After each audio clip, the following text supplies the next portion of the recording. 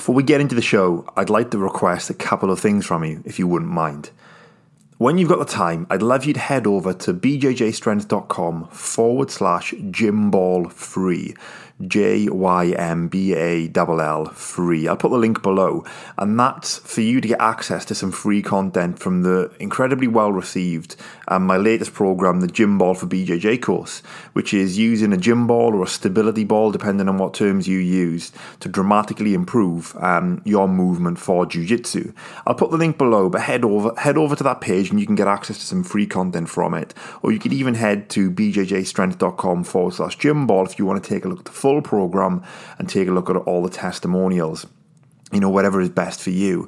But if you're interested in strength and conditioning, one-on-one coaching, some of the other free material that I have, like the Breathing for BJJ course, you can also head to bjjstrength.com/programs.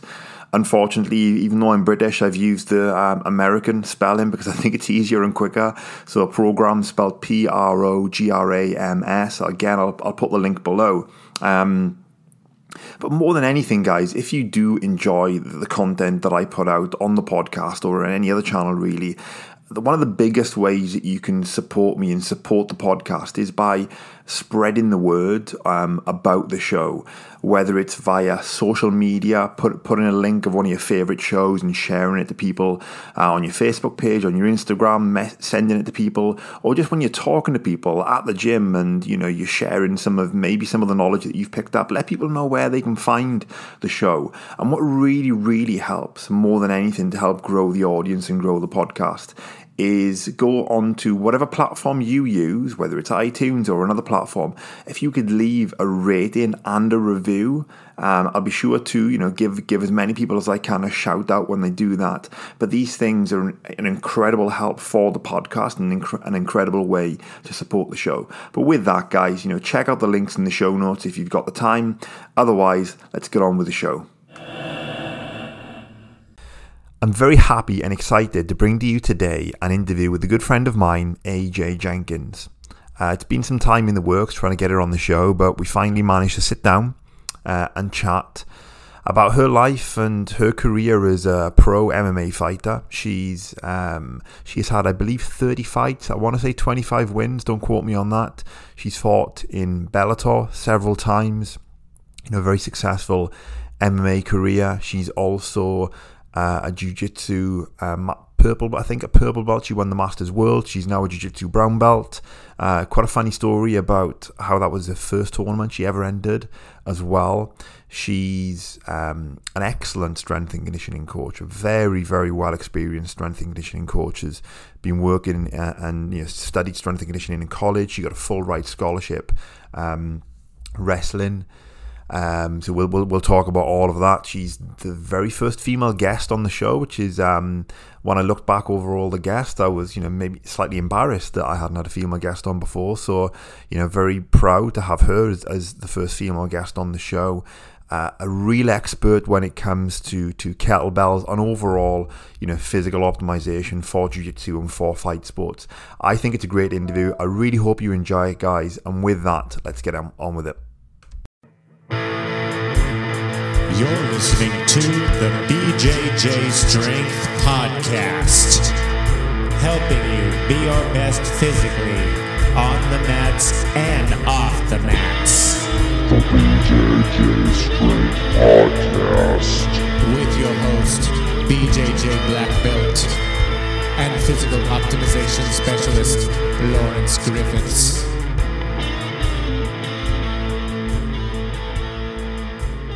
I'm just going to start recording. I'm not that professional when it comes to the podcast, okay. As my listeners would know. I'm not talking to myself again this week, guys. Welcome to the latest episode of the BJJ Strength Podcast. I've got Adriana, or AJ Jenkins, good friend and training partner, with me today. Say hello, and then we can do a quick introduction. Hi, I am AJ Jenkins. I am a student under Lawrence at Carlson Gracie in Temecula, Marietta, and he's been asking me to get on a podcast for about a year now. And in Hawaiian style fashion, I've been blown off. So I'm really happy to be here finally. But you're a lot more well. I'm one of the coaches at the school, right? So technically, you're not one of my students. But I appreciate you saying that. AJ's got the kids here as well. So, as you know, my girls have run into the podcast 1,000 times. So people are used to that, right? But you're way more than just a jiu-jitsu student, right? Well, you're a jiu-jitsu brown belt. You won Masters Worlds as a purple belt last year, I believe, right? But you're a pro MMA fighter. 25 fights, 19 wins, is that correct? 30 fights. I hit 30 fights. Okay. Surprisingly, 30 professional fights. Someone needs to update Wikipedia then. Yeah, no, because Wikipedia is the truth. No, some are probably not on there. I don't even know. I haven't checked in a really long time. So I was doing a bit of research earlier. Stalker, yeah. So I was stalking AJ online, but I had the incorrect information. So a pro MMA fighter, jiu-jitsu, you're world champion. You have one of the gnarliest head pressures that I've encountered from man or woman. I think you're nice to me a lot of the times, and when you're mean, it's really fucking mean. But you're also, a strength and conditioning expert specializing in fight sports. I've done, extensive knowledge with kettlebells, but I think I've been training with kettlebells a lot longer than I have done. You've probably done a list of certifications longer than even my arms. Mm-hmm. I've got long arms, so that's a big part of what you do. You've got we were having a conversation before, lifetime of firsts, and maybe we can talk about some of those, how you got into the whole fight game. But I'm really excited to have you on the podcast, actually, so thank you for coming. No, thank you for having me. We'll see how it goes. Hopefully we stay on track. We will. We can, if it ends in 5 minutes, then it's bad, but I'm sure it won't. So maybe just start with, where did you grow up? How did you get into fighting and that kind of stuff? Right. So I grew up in Hawaii, and I'm going to be biased and say it's the prettiest island, but I grew up on the island of Kauai. And I'm going to say I grew up country because it's for sure country where I grew up. I started jiu-jitsu there really young as a kid. And how old did you start jiu-jitsu? I'm trying to remember that. So I started with Bruno Ewald, who's still there. Uh-huh. So jiu-jitsu culture in Hawaii is pretty cool. It's I feel like judo and jiu-jitsu is pretty normal there, Was that before or after BJ Penn? During the time. It was actually kind of during the area when he was there. Yeah. And also a big name I want to put out there because he's from there is Barrett Yoshida. So Barrett Yoshida was there too during that time. Super highly competitive then. He lives in Southern California now? He does now. Actually, I just popped in for a visit at one of his academies on Wednesday. Cool. Yeah. So now he's in San Diego, I think. Somehow between Hawaii and California, they bounce back and forth. Yeah. It's not a bad life, right? No, not at all.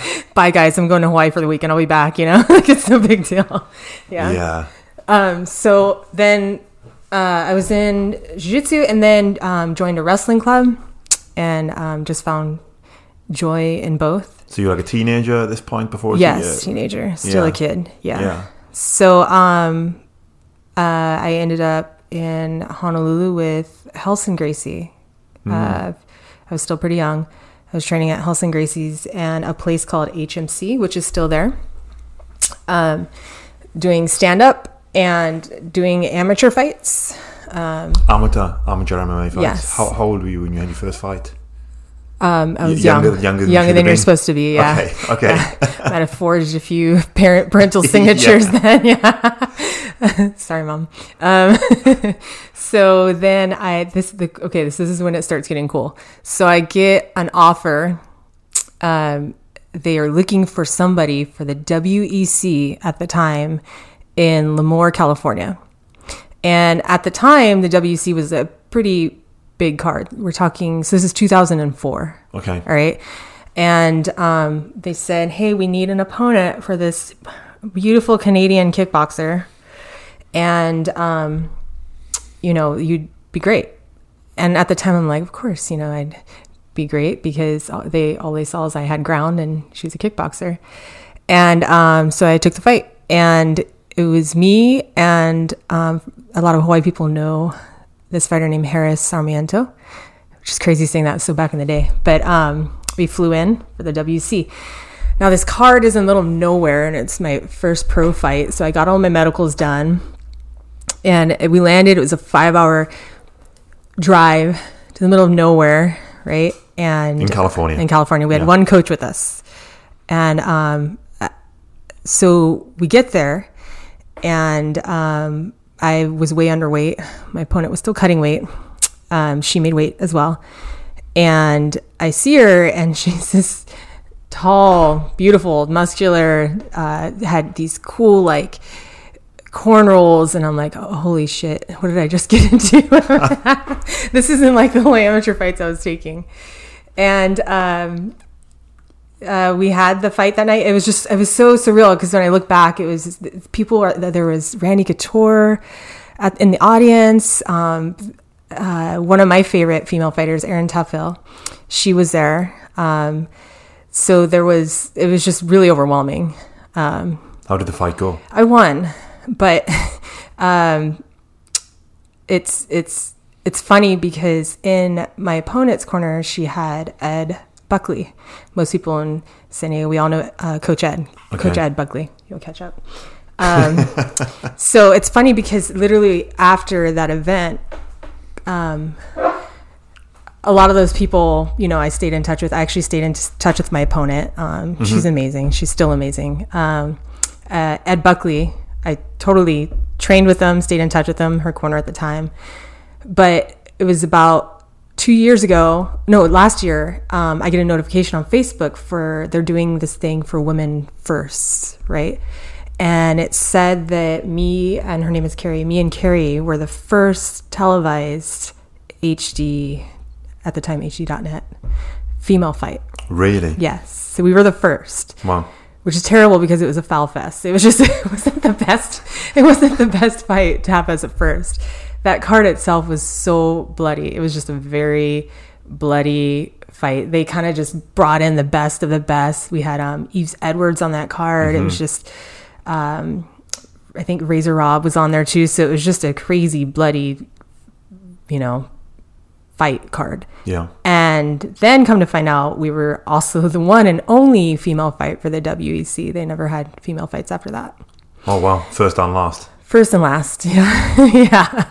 So maybe it wasn't the best thing. But to me, this is the cool part, is I left, I went back home with, I got on a plane with a black eye and a newfound love. So that's how I always remember it, as crazy as it was. Now, was this before or after you had your wrestling scholarship?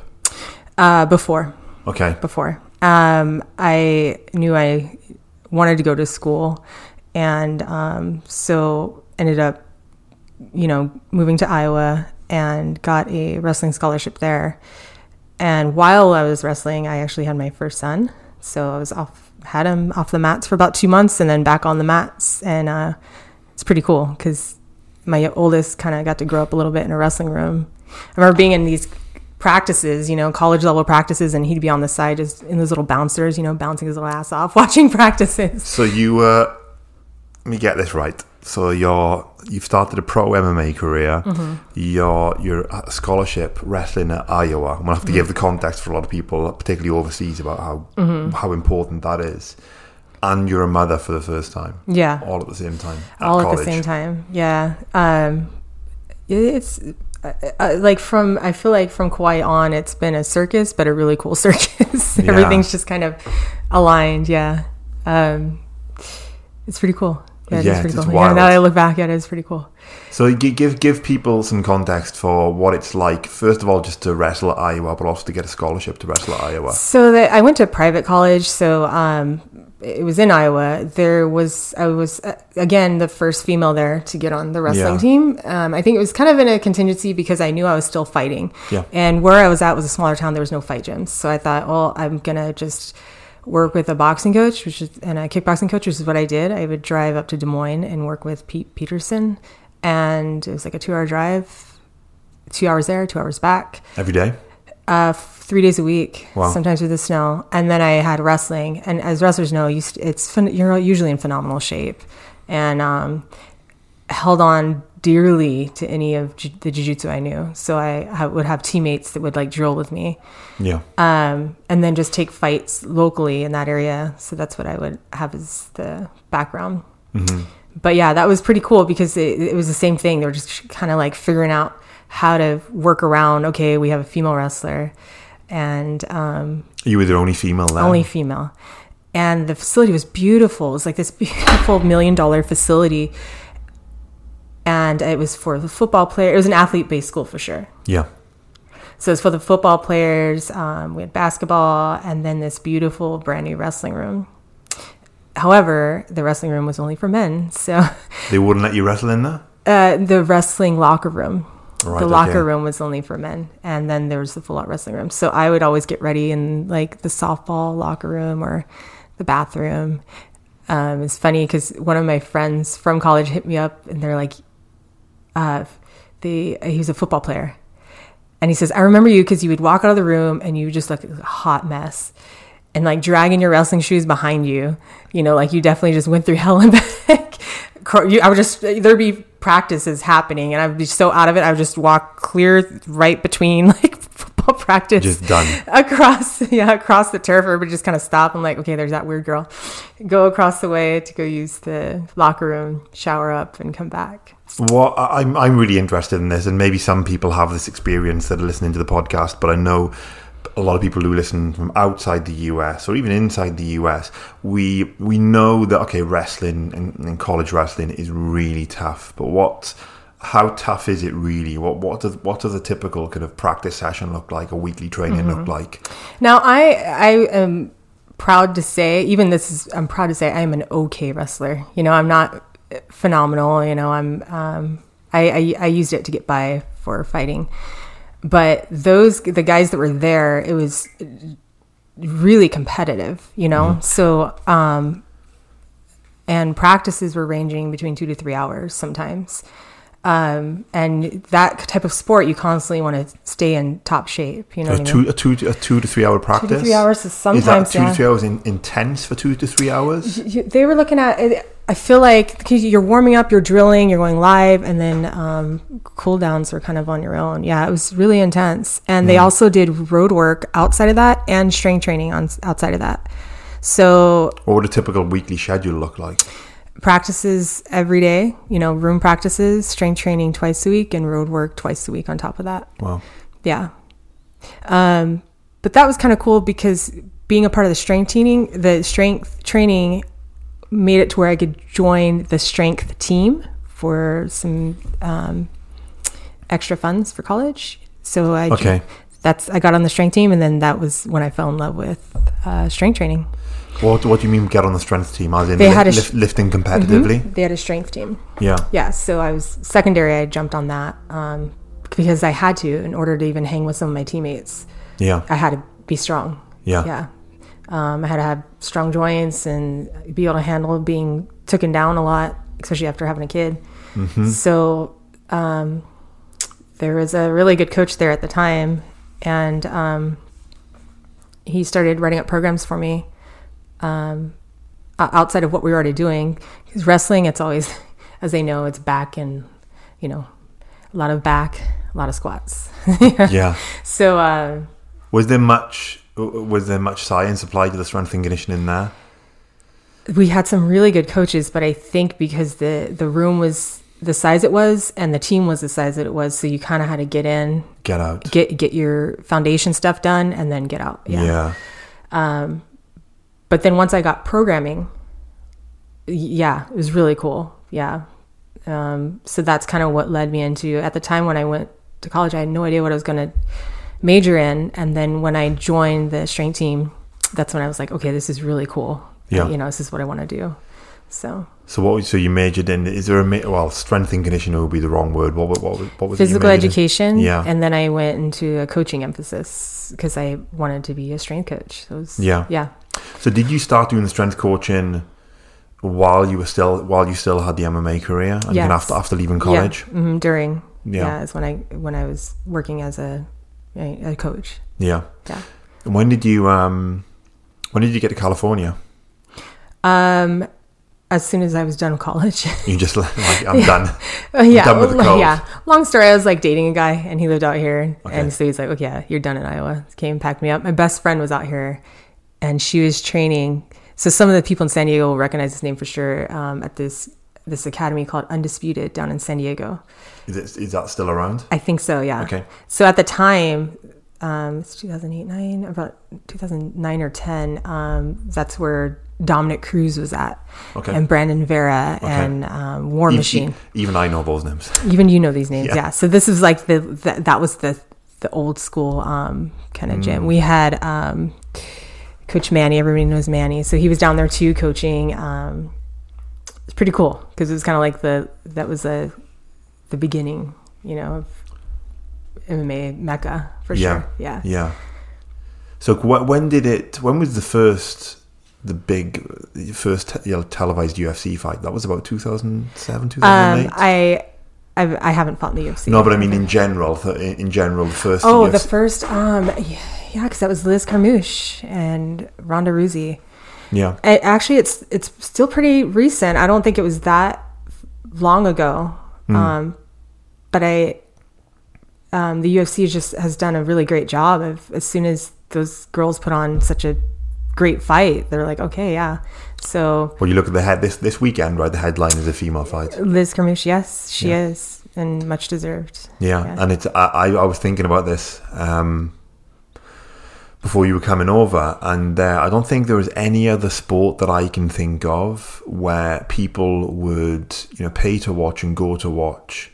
Sometimes even more people would pay to watch and go to watch a female headline event versus a male headline event. I can't think of any other sport where that would potentially happen. Yeah, I mean there was the rarity. We had Layla Ali. She's phenomenal. So she's headlined a few cards, and the sales were beyond. Yeah, but it is Layla Ali, So yeah, but that was just Muhammad Ali's daughter. Okay, and she's amazing. Yeah, amazing looking too. So yeah, but that was a rarity. You usually don't see that level of sales for sure. Yeah, because any other sport, most other sports, it's completely separate. You have separate leagues, separate games, separate events, separate times of the year. So you have, you'll see like the WNBA pop up now and again on, and if you really follow it, then there are going to be people really into it. But you compare that to the NBA, it's like night and day in terms of the coverage. Yes, yeah, I agree. That's cool. It's good to see, particularly because I've got two girls, and not that I'm saying I want them to necessarily go into fighting, but they're going to get into jiu-jitsu. I think that's inevitable. Yeah.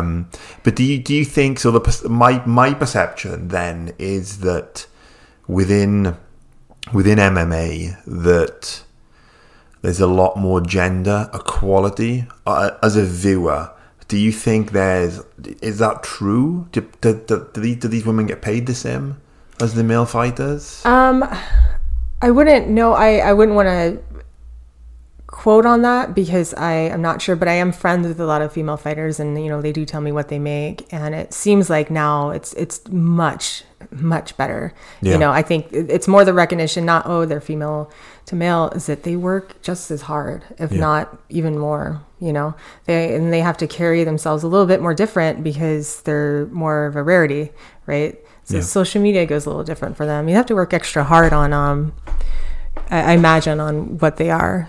In my era, I can talk for me. It was, I was definitely not paid the same by some promotions, and then some promotions would pay me more than the males. Yeah. If I earned a main event, that's what I would make. Yeah.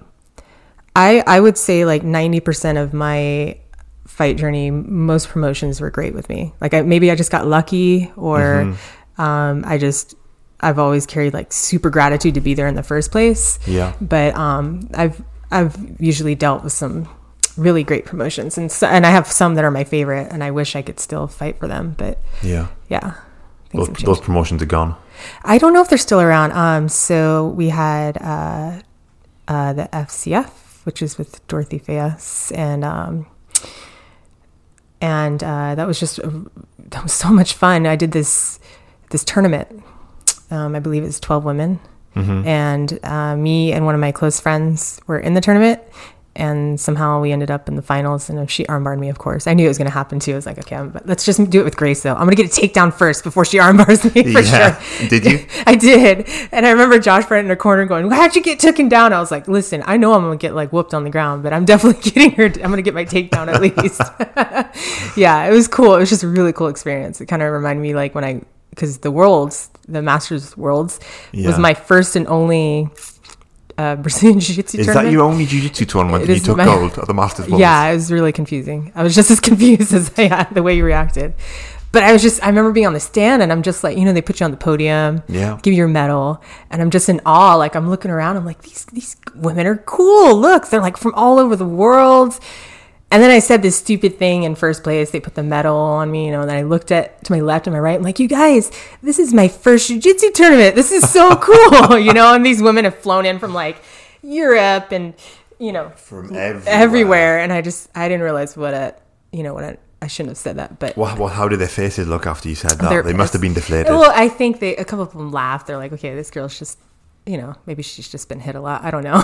So they were pretty nice. But I was even when I showed up, I was watching some of these females on the mats, and it was kind of the same way for that 8-women tournament for MMA. Because I'm like, these girls are amazing. Like, they came in from all over the place, but I'm watching and I'm like, their level is just beyond, they're so technically beautiful and super athletic, and it was just super cool to see. But you're very technical. You're very athletic as well, right? I think you're being quite humble about yourself. I don't know about that, but I just kind of yeah.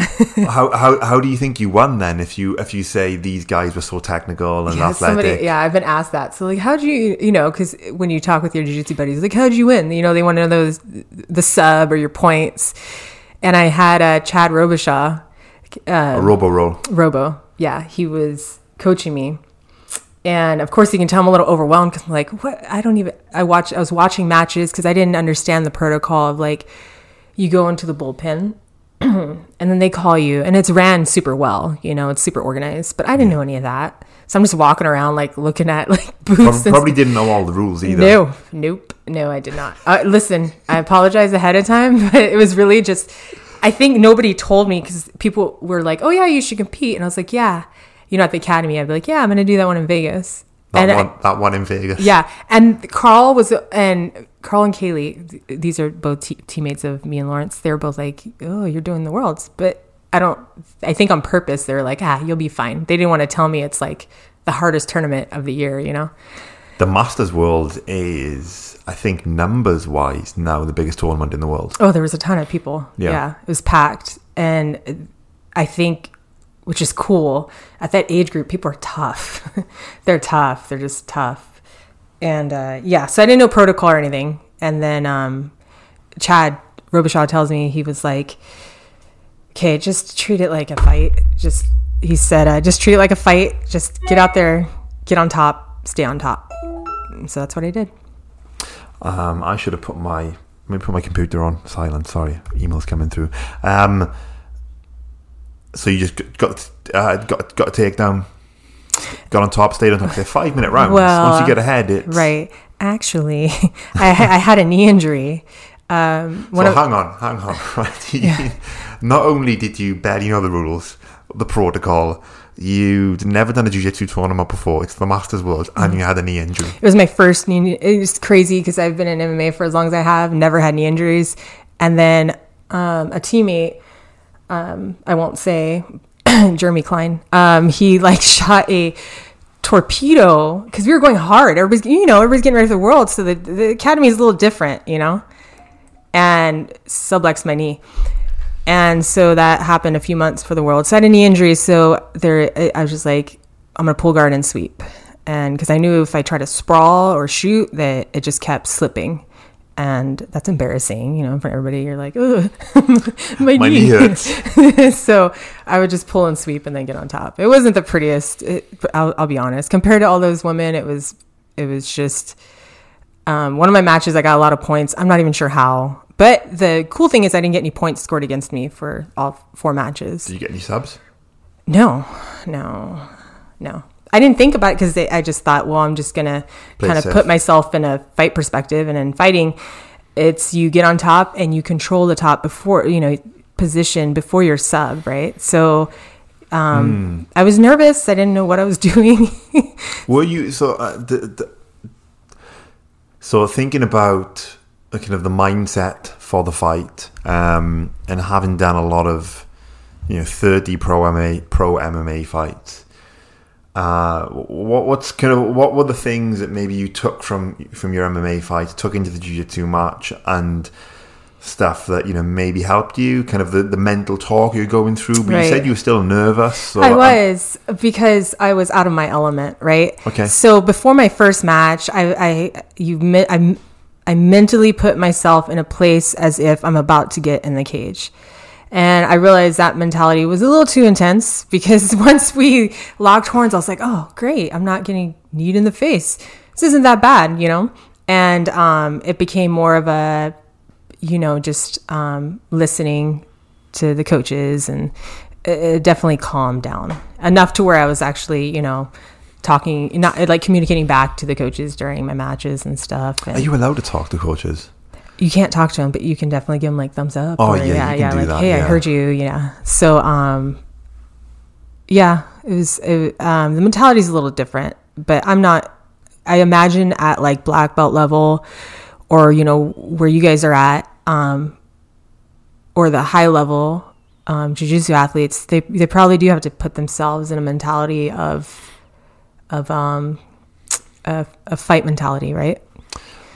I've talked about it on the podcast in the past, and the thing I think now over time, if I kind of post-analyze all of the fights that I've had, and there's a lot of people that have had a lot more fights than I have, right? So this is by no means kind of gospel, but I talk about having a narrow focus but broad awareness. So I'm very focused on what it is I need to do, but I've got a broad awareness of what's going on in the fight, so I don't miss the opportunities. Mm-hmm. That's kind of the mindset that I try to get into.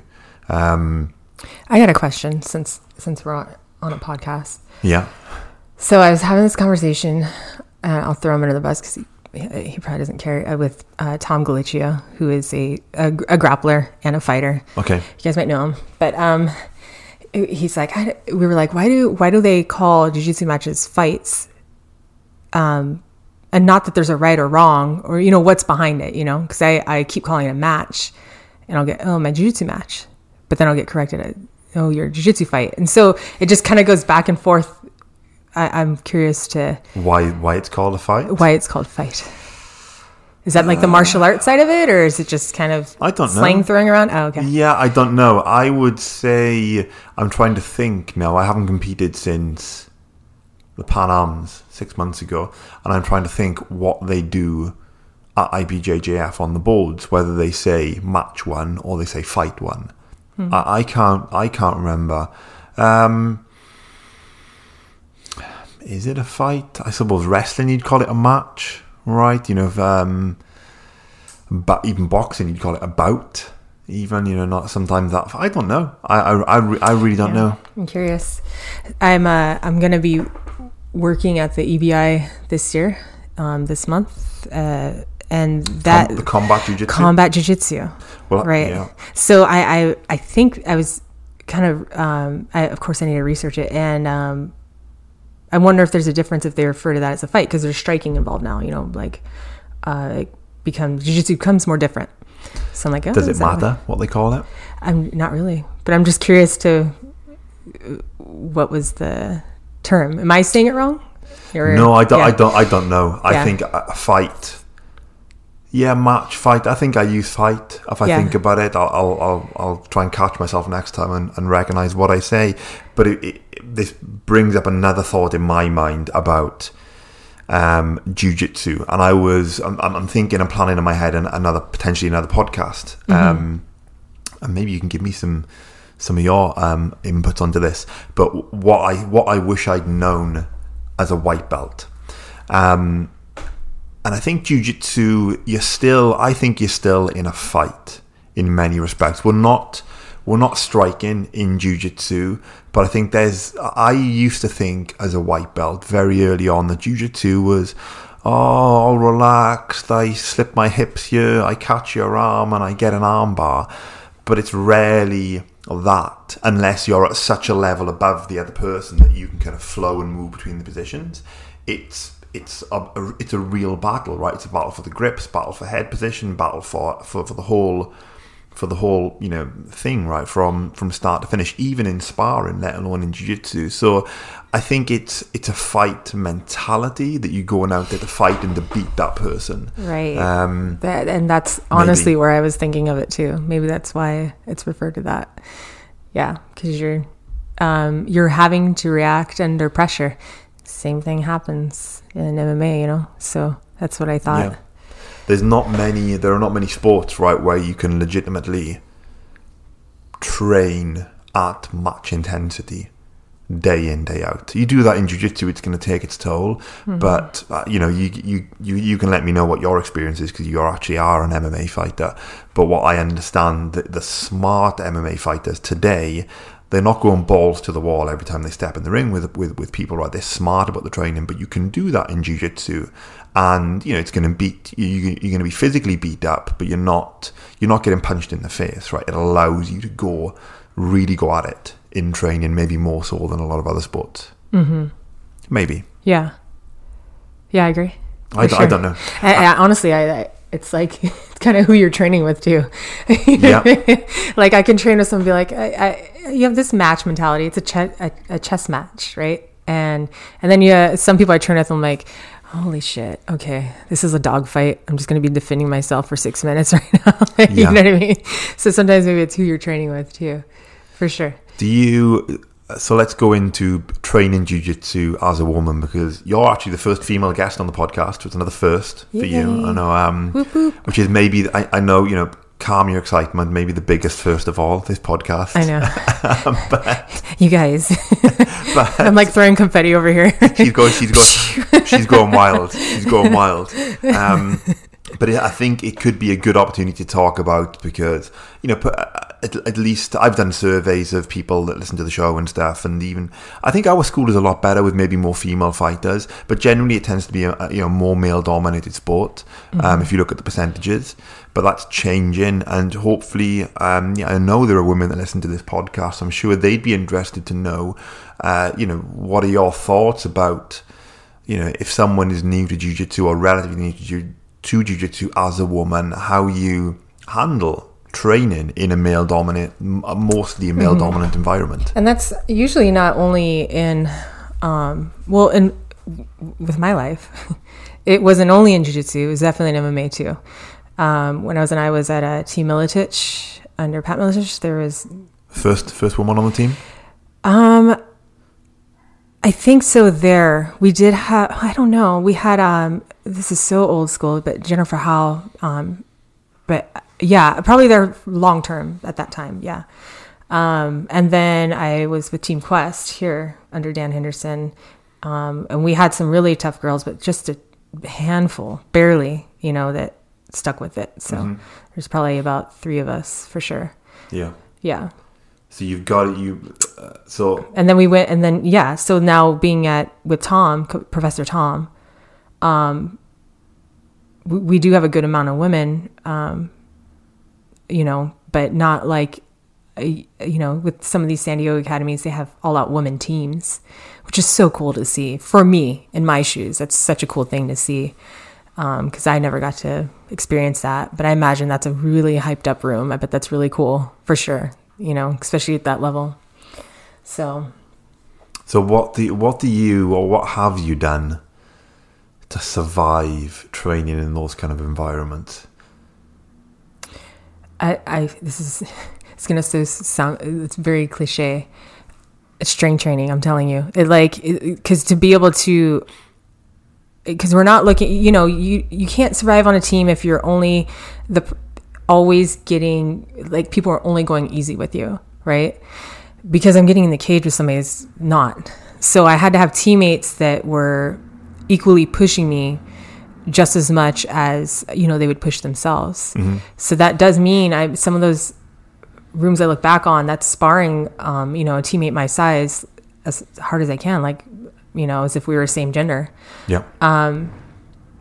And I'm very lucky. I have broken bones in my face and all that, but I'm lucky to not have any crazy full-term injuries. The most common ones you would see in jiu-jitsu or in MMA. And a lot of that was, I honestly believe my testament is with strength training, really keeping that a part of my training. It helped me mentally and physically, being able to carry and react under pressure. But I would tell anybody that, as a lone female that's getting into it, is find yourself good training partners that look at you as an athlete, and treat you that way. Also, if you are a female on a team that there's not that many females, get along with your female teammates, the few that are there, because they're probably going through the same exact thing you are, regardless of the belt level, or in MMA, regardless if they're amateur or pro. Get to know them, be somebody they can talk to. And then also to communicate with your professors. If there's somebody that you do train with that you just get a weird, creepy vibe from, or you just don't want to train with them, don't feel like you can't, or in my case, like somebody's sparring way too hard. Like, you're hitting me way too hard. You should have the type of relationship with your professors, coaches, and teammates to be able to address that. Don't give up on it because you think this is what every, academy or gym is like. I would tell any female getting into it, you belong to be there just as much as anybody else. So yeah. And the more women that do get into it, the easier and easier it becomes for everyone else. Yeah, or they gang up on you guys and they group together, and then people start getting, you guys are like, the men get all afraid, like, oh, don't go over there. Look, they're grouped together. They're scarier in groups. It can be intimidating. Yeah, sure. I'm working on it. So you've referred to strength training being a big factor. Huge. Huge. And you said you seriously started it when you were wrestling at college, and obviously it's something that continued. So many things that we have talked about off this podcast, right? Just on the side of training, as it comes to strength and conditioning, it's almost like once we get going, we can't stop. But I'm just trying to think of where to start. Maybe a good place to start is, okay, someone is listening now, and you know what, male or female, if you want to make it specific for females, then go ahead. But they've little or no strength and conditioning experience, and they want to make themselves stronger for jiu-jitsu. Because I know you've trained a lot of girls on our team. Right, who have started jiu-jitsu at the team, and you've taken them on and also do strength and conditioning with them. So I know you've got a lot of experience of training people from, a kind of almost zero base. What would you say to people listening about how they should start and approach the strength and conditioning? Well, I don't differentiate between genders. You would train a man and a woman the same way. The only reason I would make any changes are either injury, or they are postpartum, or pregnant. So that's the only way I would really look at, or if they have, obviously as a trainer, you look at any kind of medical issues, but that doesn't have anything to do with, gender. If I'm training women specifically, if they have an injury that might be more applicable, that they have a hip injury, I'm going to train that a little different, especially if they've already had children, right? Or if they're postpartum or pregnant. So that's the only way I ever change it up. Besides that, it's the same. So this would be general advice then, regardless of male or female. And how would you, so anyone that is listening and thinking, right, I need to do some strength and conditioning for jiu-jitsu, where would you suggest someone starts? If anything, because there's so many different, I can imagine. I was thinking about that the other day when I was driving. I was like, okay, say I'm brand new and I'm stepping into this. I'm like, okay, I want to start strength training.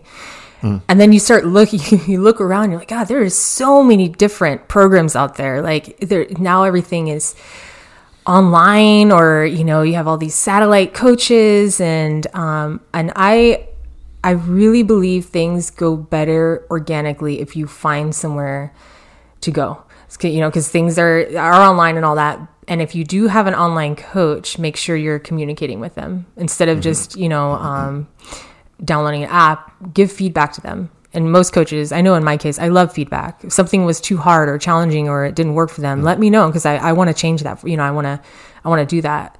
So that being said, there is some really good, I mean, phenomenal online programs out there. But I imagine, like I said, where do you even start? You know, there's CrossFit. You know, now there's just all kinds of stuff. What do you think of CrossFit? Oh my gosh, don't put me there. It's too many. I'll just pull we're all created equal. I guess the cool thing about CrossFit, the feedback the positive is the community. Yeah. They're very tight knit, and locations. There's so many boxes. That's what they call them, right? Boxes or gyms. Yeah. It's a lot easier to find them now. They're all over the place.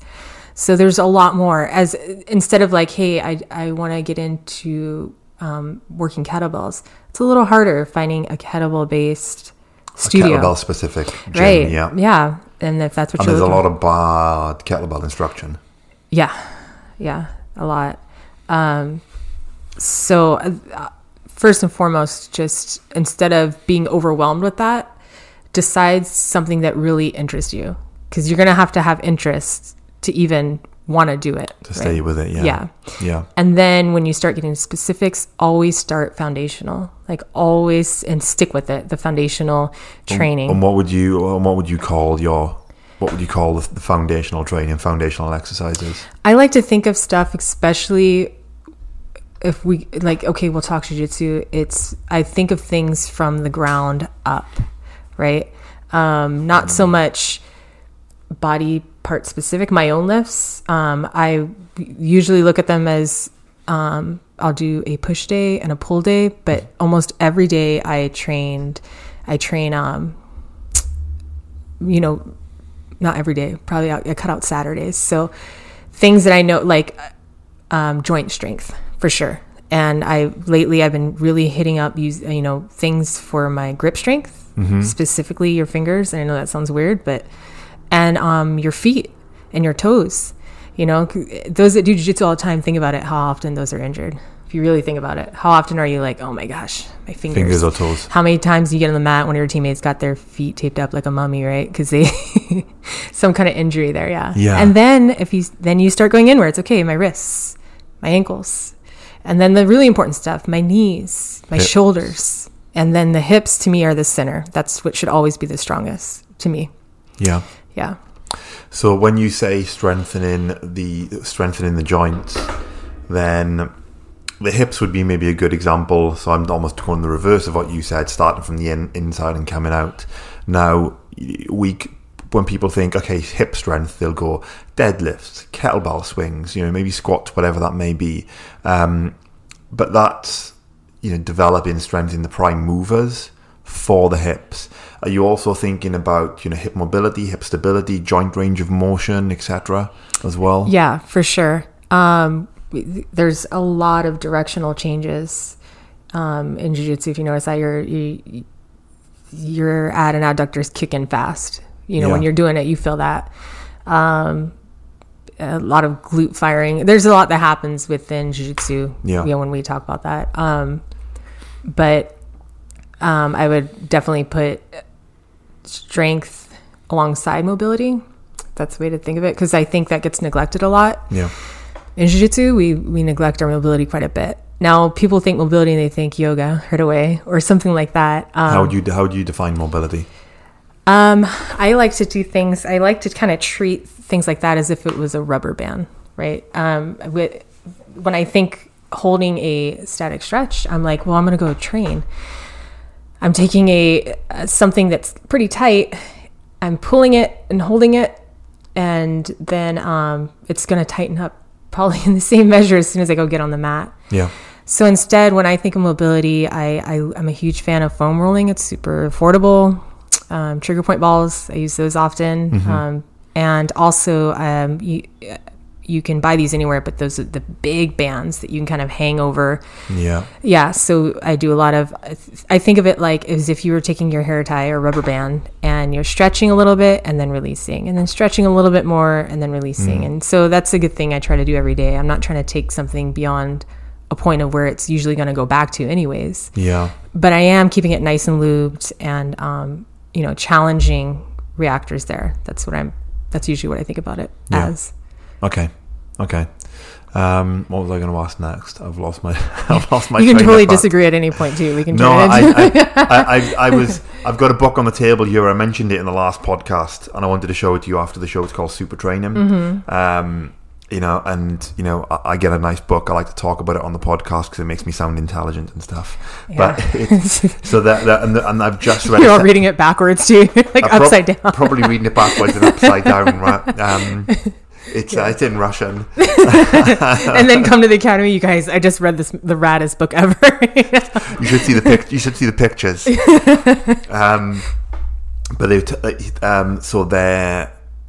In the section, it's an introductory section about mobility and flexibility. And one of the things that they talk about, depending on what you're trying to mobilize in the body, that you've got to think about the makeup of the tissue and whether it's both in terms of fast twitch and slow twitch fibers, but also in terms of the amount of fascia or connective tissue within there.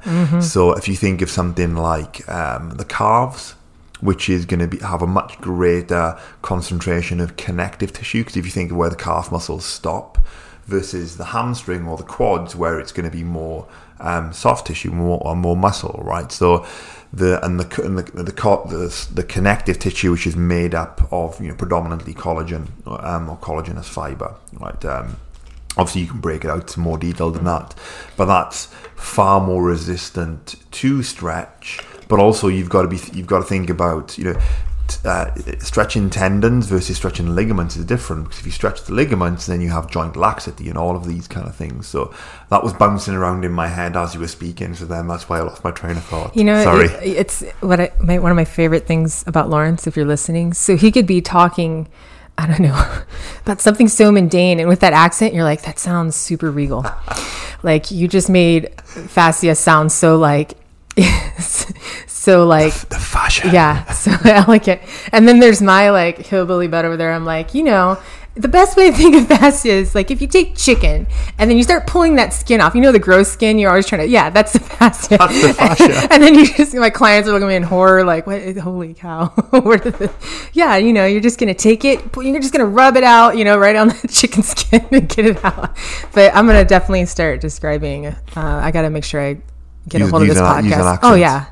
If it sounds like that, I'm pretty sure you can convince anybody. Just convince anybody. I could be talking about complete nonsense. Yeah. But with the right accent. With that right accent, just everything, all of a sudden I'm listening. Maybe. Yeah. I do feel like sometimes I need subtitles on my videos. Probably. People are just too nice to tell you. Oh yeah, completely. Right, I'm going to share a story, right, because it's fresh on my mind. I've got my most popular video on YouTube is it's the only 3 strength and conditioning exercises you need for jiu-jitsu. Of course, you never need more than 3 exercises, right? But it's just a catchy title to talk about what I think are my 3 favorite exercises. If you could only pick 3, or if you're time constrained. And it's the most popular video for it could be for a number of reasons, but there's one particular reason. If you look for this video, go onto my YouTube channel. I think it's at 6:07. My mic is caught kind of underneath my chin, and I'm doing a Turkish get-up as I'm talking and explaining through the video. And as I come down. This is my theory, this is the truth that I'm going with, but the mic rubs against my chin and against my stubble and makes a farting noise, right? that I didn't pick up. I pushed the video out, it got picked up by Jiu-Jitsu Times, all these people started coming on, and I can see an alert pop up for a comment. I'm like, oh, brilliant. And the guy just goes, ha ha ha, at 6:07 or 6:09, whenever it is. And I'm like, what's going on? And I could hear this noise, and it's that. And I think I had to stop and go, oh, hang on. Did I actually fart when I was doing a Turkish get-up? It's a questionable one. Yeah, it's and since then now there's like 100 comments on there, and you know, some comments about the exercises, but a lot of comments are laughing about the fart. I've just kind of made a joke about it, so I've decided I should put farting noises into into more of my videos. People are commenting, they're like, the get-up's cool, but did you hear that fart? It was great. Well, because of all the comments, and YouTube pushes it to the top, so I'm like, super I'm catchy. game. I'm game for it anyway. But we've gone off topic. So for the hips, then, if we're talking about, you know, hip mobility and hip strength, let's talk about mobility to start off with, because I know that it was interesting to hear you say that you wouldn't train men and women, you know, differently, and I think 99% of that absolutely would be true. The only area I would think, because for jiu-jitsu it's so important, is hip mobility.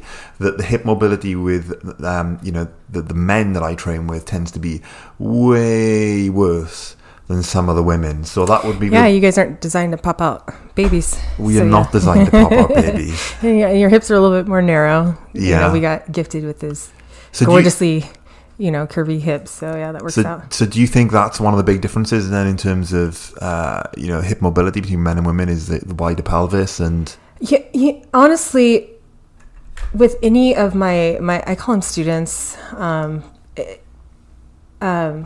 minions. Not minions. That'd be great. The same thing.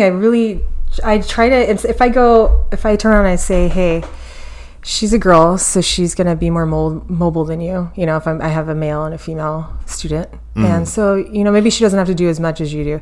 Then I'm kind of influencing that the mentality is, oh, I don't have to keep mobility as, you know, tailor in my mobility work as much as I do as my training partner. We'll just say John, you know? So instead, I just kind of keep it very broad. Yeah. Okay, you got to keep your mobility training in every day, 15, 20 minutes. Do it when the kids are going to bed, or wake up before them. Find some time to get that mobility training in. And if I just keep it that way, regardless if she's more mobile, and yes, she will be, that it's still tailored. She's trained to think, well, I still got to do it. You still have to work it. Yeah. If I, you know, especially with clientele, they're obviously paying you for service, right? So they're gonna get the work in for that time, right? So when you're giving homework, if I turn around and say, well, you don't have to do as much because, you know, your hips are more, you know, greasy, mobile. Greasy hips. Yeah, greasy hips. Then you don't. Then it's kind of like, well, it won't be as important. Yeah. Right. Yeah. So, but yes, in that statement, you are correct. You can definitely see that in jiu-jitsu. Those women are just like spiders, like, you know, they those hips are like super. You can definitely see that. There's a sport where you can definitely see how limber and mobile they are there. Yes, you can see the difference for sure. And I would think about it less in terms of, you know, everybody should be doing mobility, but if you've got, you know, sometimes hypermobility is not a good thing as well, and maybe there's yes, I actually have a client. This was new to me. I mean, we're talking crazy hypermobility. And most, you know, the comments were like, "Oh, that's really cool. Look at the splits. You can just do splits on the wall and stuff." But as a coach, you're like, I gotta help you with that, because if you understand hypermobility, you can almost treat it the same as, you know, not much mobility. You know what I mean? So yeah, I do. That's neat for me. I've been researching more lately on, you know, how to build stability in the joint. Exactly. Yeah. And I think, you know, maybe a lot of it is, you know, less to do with gender, right? Because when you look at, you know, at least all the stuff that I've studied, you know, there is, you know, the bone structure difference in men and women, and, you know, hormonal differences in men and women, but the, you know, cross-sectional area of muscle for the same size is of equal power, strength, whatever you want to call it, for men and women, right? So it's not, you know, once you get down past one or two factors, it's men and women are, you know, biomechanically exactly the same. But maybe a lot of it is to do with, and this is more observational from my perspective, that I know, granted, most of my friends are from either even before jiu-jitsu are from a sporting background, so I'm more likely to encounter active men. But I feel like men are encouraged or more likely to have got into some kind of strength training, whether it's just going to the gym to build muscle, whatever the case may be. So by the time, if you take a sample of 100 men and 100 women that hit jiu-jitsu at the same time at the age of 25, probably because of the way society has, men are typically told that they should be strong and masculine, and it's less so for women, right, in my observation. So out of those 100 men and 100 women, maybe just a higher percentage of men have actually gone through some kind of strength and conditioning by the time that they get to the mat. And maybe that's a big reason why you see those differences, because I think a lot of the problem with, I know my hip mobility that I've had to work on really, really hard, and mobility in my lower back, mobility in my hamstrings, is I did a lot of squats, a lot of deadlifts without doing the mobility for years and years and years. And you sit down, you sit in a car, you sit in an office, and I'm sure it's going to be common for a lot of men come into the mat. Just an idea. You can agree or disagree. No, yeah. Say something. You're no, I'm just listening. You had a scary look, like, yeah, because for a second I was like, okay, where's the subtitles? Like looking for the little bouncy ball on the bottom. Oh, okay, yeah, that totally makes sense. And then I go, yeah, sure, completely. Yeah. So I've noticed. There's a point I was going to bring up. It like binged, like a little bing, like while you were talking. If we are addressing trying to coach a female athlete to a male athlete, and then you start tying in mobility, because I feel like we're a very busy culture, right? So it's hard. And do you have any series up on mobility specific to time constraints? Okay, say you only got 15 minutes, and let's be real, most of us. It's hard. So you want to treat mobility almost separate, you know what I mean? As a separate training time. I put a post up earlier, and I do have put a post up earlier on Instagram where someone had commented on one of the hip mobility videos that they'd enjoyed, and it's a 7-minute hip mobility routine. Right. And it's 7 minutes. And it's, do you know what? You do that 7 minutes like 3, 4, 5 times a week, your hips are gonna like. Right. And the comments coming back of how it's changed people's hips as well is incredible. So you can try to do a whole body mobility routine. You're probably going to struggle, but if you wanted to target, the 2 of your main areas, which are going to be the hips and the shoulders, and that does mean you're not just moving the hip joint. It means stretching the hip flexors, the quads, the hamstrings as well. But if you are very targeted, you can get a lot done. You can get a lot done in a short time. Right, but the idea is the shorter time, right? So I usually say 15 minutes. Yep. And because a lot of, or I've even had clients that are so busy, I will have them do it on drives if they need to, even with the wrist, like just having a little band, or taking a trigger point ball, set it up under the glute, and so you're in the seat and just maybe moving there, or however you can fit it in. I will say that on this super amazing podcast that mobility needs to be there. Right. It has to, you have to, like he said, he has a 7-minute video. So if you are doing strength training, you definitely want to make sure that you somehow work it out to where you are educating yourself and really tying in mobility, because that will make a difference for sure. If you're looking even to change up anything in your routine, you're not really addressing mobility that much, add it in and you'll definitely see a difference for sure. So if someone's got 10 minutes, we can say 15 minutes. What are the, and it sounds like self-massage, myofascial release is your most favored modality when it comes to mobility. Mm-hmm. What are the key areas someone should be targeting if they've only got that amount of time? For sure, your hips, for sure. Well, where in the hips would you ask them to massage, to roll out? Glutes, usually. That's a big area, and I like doing that too, because when I have my students, that's when they make the most noise. Like on that, you're like in that pain noise is a glute spinning. Sitting down on a lacrosse ball.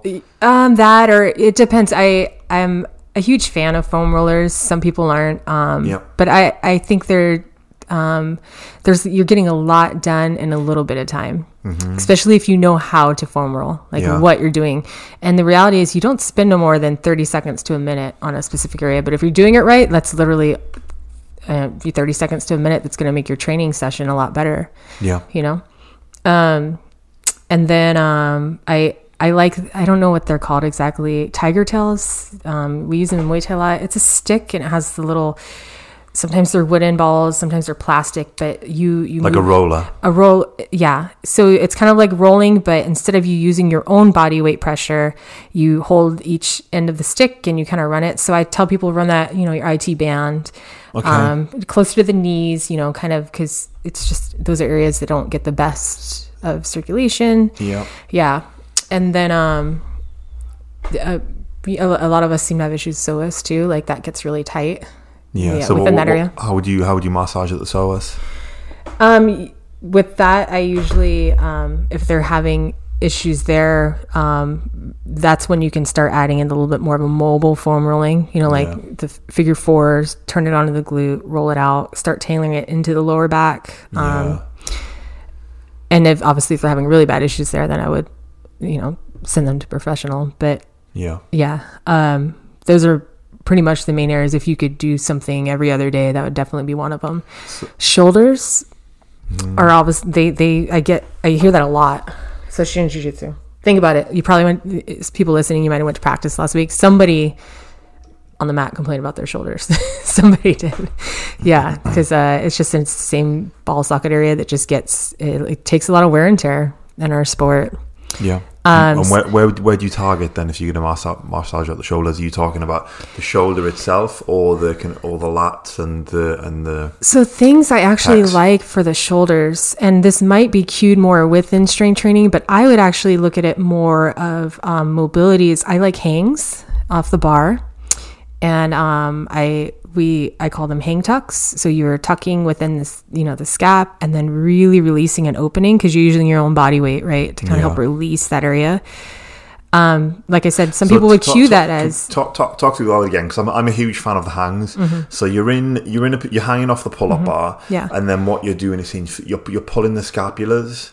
You're pulling and tucking, right? It's almost like taking the scaps and tucking them nice and pretty, like under your clavicles, and and really tucking and holding, and then fully try to release as slow as you can as you go down, you know, like slow release. So you engage the scapulas and then you release really from that point bottom down. Yes. And just hanging in general, you know, and then you can kind of change your hang directions.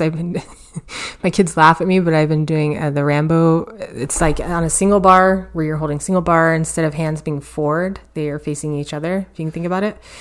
So you're changing directions on how you're hanging. And like I said, some people might cue that as like, oh, that's more like strength training. But I look at that as you're adding in mobility. You're opening and closing and fleshing, you know, and... well, we're all evolved from monkeys, right? And monkeys like to swing around from their arms. Yes. And shoulders, I do add in band mobility. Like I'll lace a band on a stairwell, and same thing. Think of it as a rubber band. A little bit of stretch, release it back. Notice how it feels. Do it again. Release it back. Yeah. So you're wrapping. So in that instance, then you're wrapping the band around your shoulder, or are you holding it in the arm? How are you? I loop lace it through the wrist. Okay. And then you want it to where when you're grabbing that band, so you just want to put on something steady. Remember that, because I've seen some things go wrong, because you are looping it on something that's nice and steady, your band, and then you're walking out, you know, the slack, and I'm going to lace my hand through, and I want it to where I'm not gripping. It's literally just using my wrist to hold on to. So you're like in a Kimura position? Kimura position. So, okay. Then, in that Kimura position, I'm going to bring my elbow forward, right to where you can see it with both eyes. Yeah. Okay. And then I'm gonna let that residue pull. I'm gonna walk out, give it a little bit of attention. So what AJ looks like she's doing here, almost like, imagine you had an axe behind your shoulder. Imagine your shoulders are square on. If you were throwing an axe, you probably wouldn't have your shoulder square on. But if you did have your shoulder square on, it's like you're picking your tricep up in the air. And not like you're about to throw an axe. That's the motion you're doing. So you're walking forward, recognizing a little bit of tension, right? And then as soon as I get that out, I'm gonna just let that band kind of be the tension. Yeah. Instead of me leaning forward with my body weight, I'm gonna let that tension happen within the band. Are you flexing into the resistance of the band? Absolutely no. Everything should be as lax as possible so that we can specifically focus on once you get far enough out and tension is there, I'll have them roll. Once the tension's there, you're gonna roll that shoulder, roll in and out, up and down, side to side. Shoulders they're interesting, but you got to be careful too. Yeah. If you think about it, as athletes age, what are the things they usually complain about? My shoulders, my hips. Yeah. So those are both areas you should really self-educate, learn and take good care of. Are there any exercises for the shoulders here we're talking about more about mobility, but I think of some people may think of shoulder strength. I think people listening to this podcast, are a lot more clued up than in the general population, but they may think doing shoulder raises or shoulder presses, but more in terms of a strong shoulder joint. We've talked about hangs. Are there any other exercises that would help develop a good strong shoulder joint? And my students hate me for this, but I'm a big fan of push-ups and directional push-ups, right? Because hanging is overhead, push-ups is to the front, right? And they're mobile. You can do them everywhere. If you want to start changing them up, I'll take a kettlebell and, kind of make it uneven. Yeah. I'll add weight into my push-ups. This is just the basics, like foundations. You should be able to handle your own body weight. And that means within a pull-up and within a push-up before you even start looking at adding in weight. Yeah. I'm one of those annoying strength coaches to where people go like, why am I just still on the bar? And I'm like, you can't even, I can't even get you in a stable position, a stable, solid squat position. I'm not gonna add weight onto that. Yeah. So, yeah. So really going back to basics then, and then with so specifically with the push-ups, then you talked about the cues that you're using for the hanging. What kind of cues are you talking about with the scapular position when you're coaching the push-up? Scapular. Like, explain what you mean. The shoulder blade, the scapular, the shoulder blade position. When obviously you know what the scapular is. Right? Yeah. But, I think what a lot of people will tend to do when they do push-ups, they leave maybe their shoulder blades, or I say shoulder blades a lot on this, but scapulars, when they go down to the bottom, collapse into each other maybe a little bit too much. And when they get to the top, I think protraction is the correct term, but I can never remember the correct terms. Right. And when you get to the top position, sometimes the shoulder blades are still bunched together when really you want them to kind of spread apart slightly. And is it anteriorly or laterally rotate? Again, I forget the correct terms for the biomechanics, but there's certain cues that you want to be using in terms of how your shoulder blades should be moving in during the push-up movement. So you guys heard how I just described a push-up and how it sounded so fancy. And then there's me. They'd be like, if you're flapping into the ground, and then you can't get up, let's talk about this. I thought I waffled through it, right? And I always forget the names for. I read textbooks or I do a course. He can make up a muscle and describe it, and then we'll totally believe it. I make up all the muscles. But I understand the concept of what I should. I understand the concepts of what's going on, but I often forget the correct biomechanical terms to use. But think about it, how even as a coach, though, if you're trying to use terms like that, you know what I mean? Sometimes I still have my own strength coach. So sometimes, luckily, some of the terms I know what he's talking about. But when you try to explain something like that, they're just like, what the hell are you talking about? What the fuck are you talking about? Do my boobs touch the ground or they don't? Just figure out how this goes. How is this push-up going? What am I supposed to do? It's confusing. So the best way I like to describe, especially what you're looking for in a mechanics of a good push-up, what you are doing is moving your body as a unit with full engagement, not just within the shoulders, I taper it saying, oh, this is good for shoulder strength, because it is. You're controlling, because that is what's pushing you off the ground, right? But there needs to be activation everywhere else, not just within, So like you're saying, what we most commonly see with the weak push-up is the same thing, the rollback, right? The scaps connect together and they'll get to the ground and get stuck. So instead, I'll go, okay, well, let's reverse it. If you're struggling there, instead, let's start from the ground. Let's start your push-up from the ground instead of top side. Engage that first. Tuck and engage first. So they'd be just chest and belly on the floor. Yeah, I call that, chest to deck. That's what I call it. So let's train you to be able to push yourself up as a unit without the rolling. So you're going to open, squeeze and hold. Like, notice what's happening there. Okay, activate your glutes. Okay, let's dig your feet in.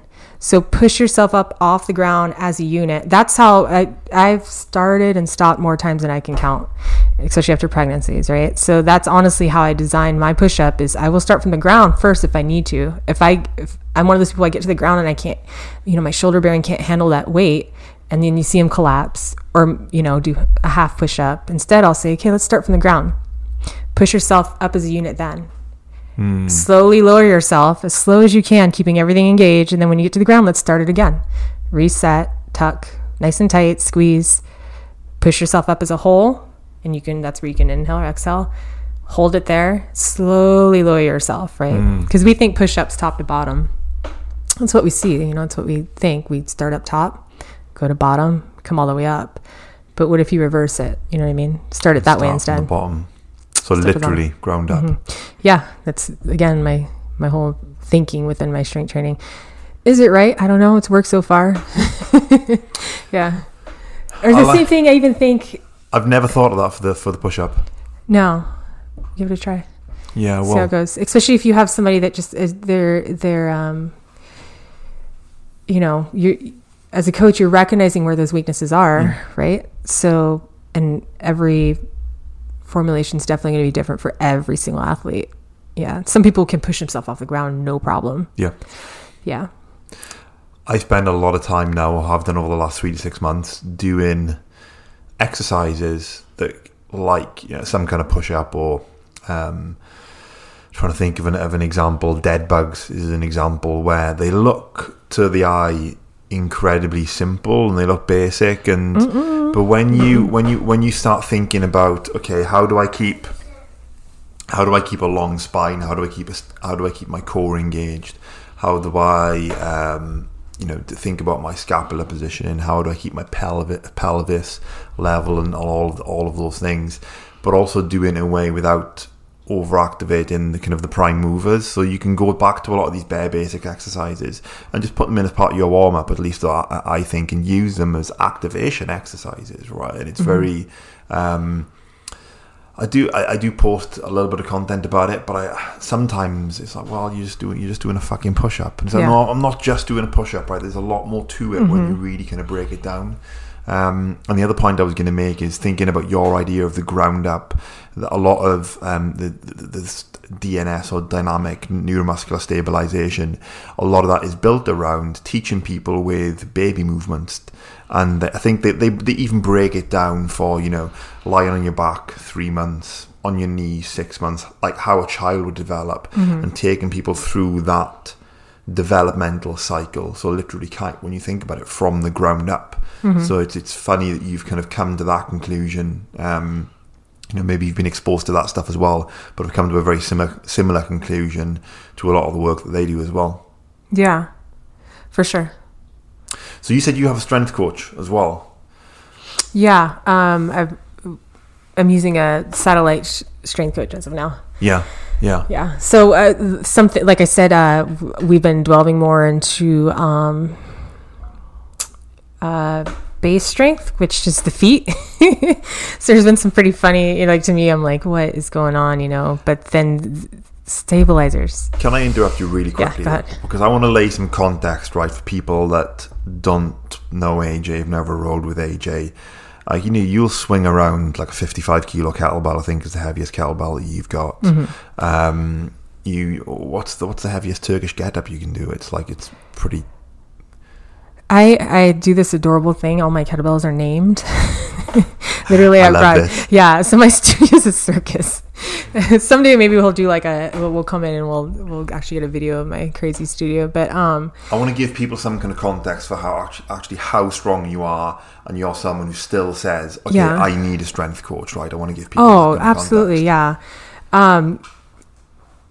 And that's kind of how you know you have an engaged coach, is if they are constantly.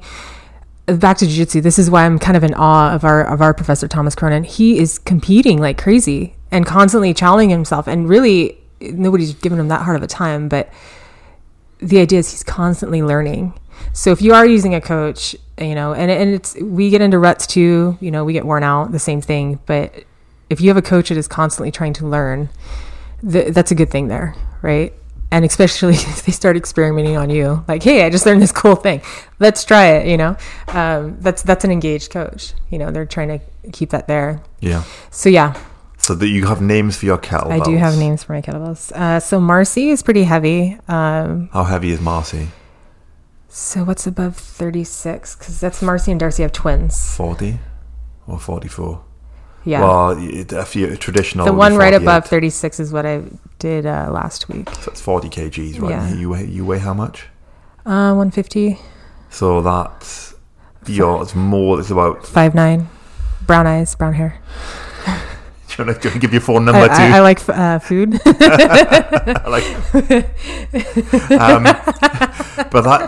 But I'm just trying to give people a context and what that's a percentage of your body weight is.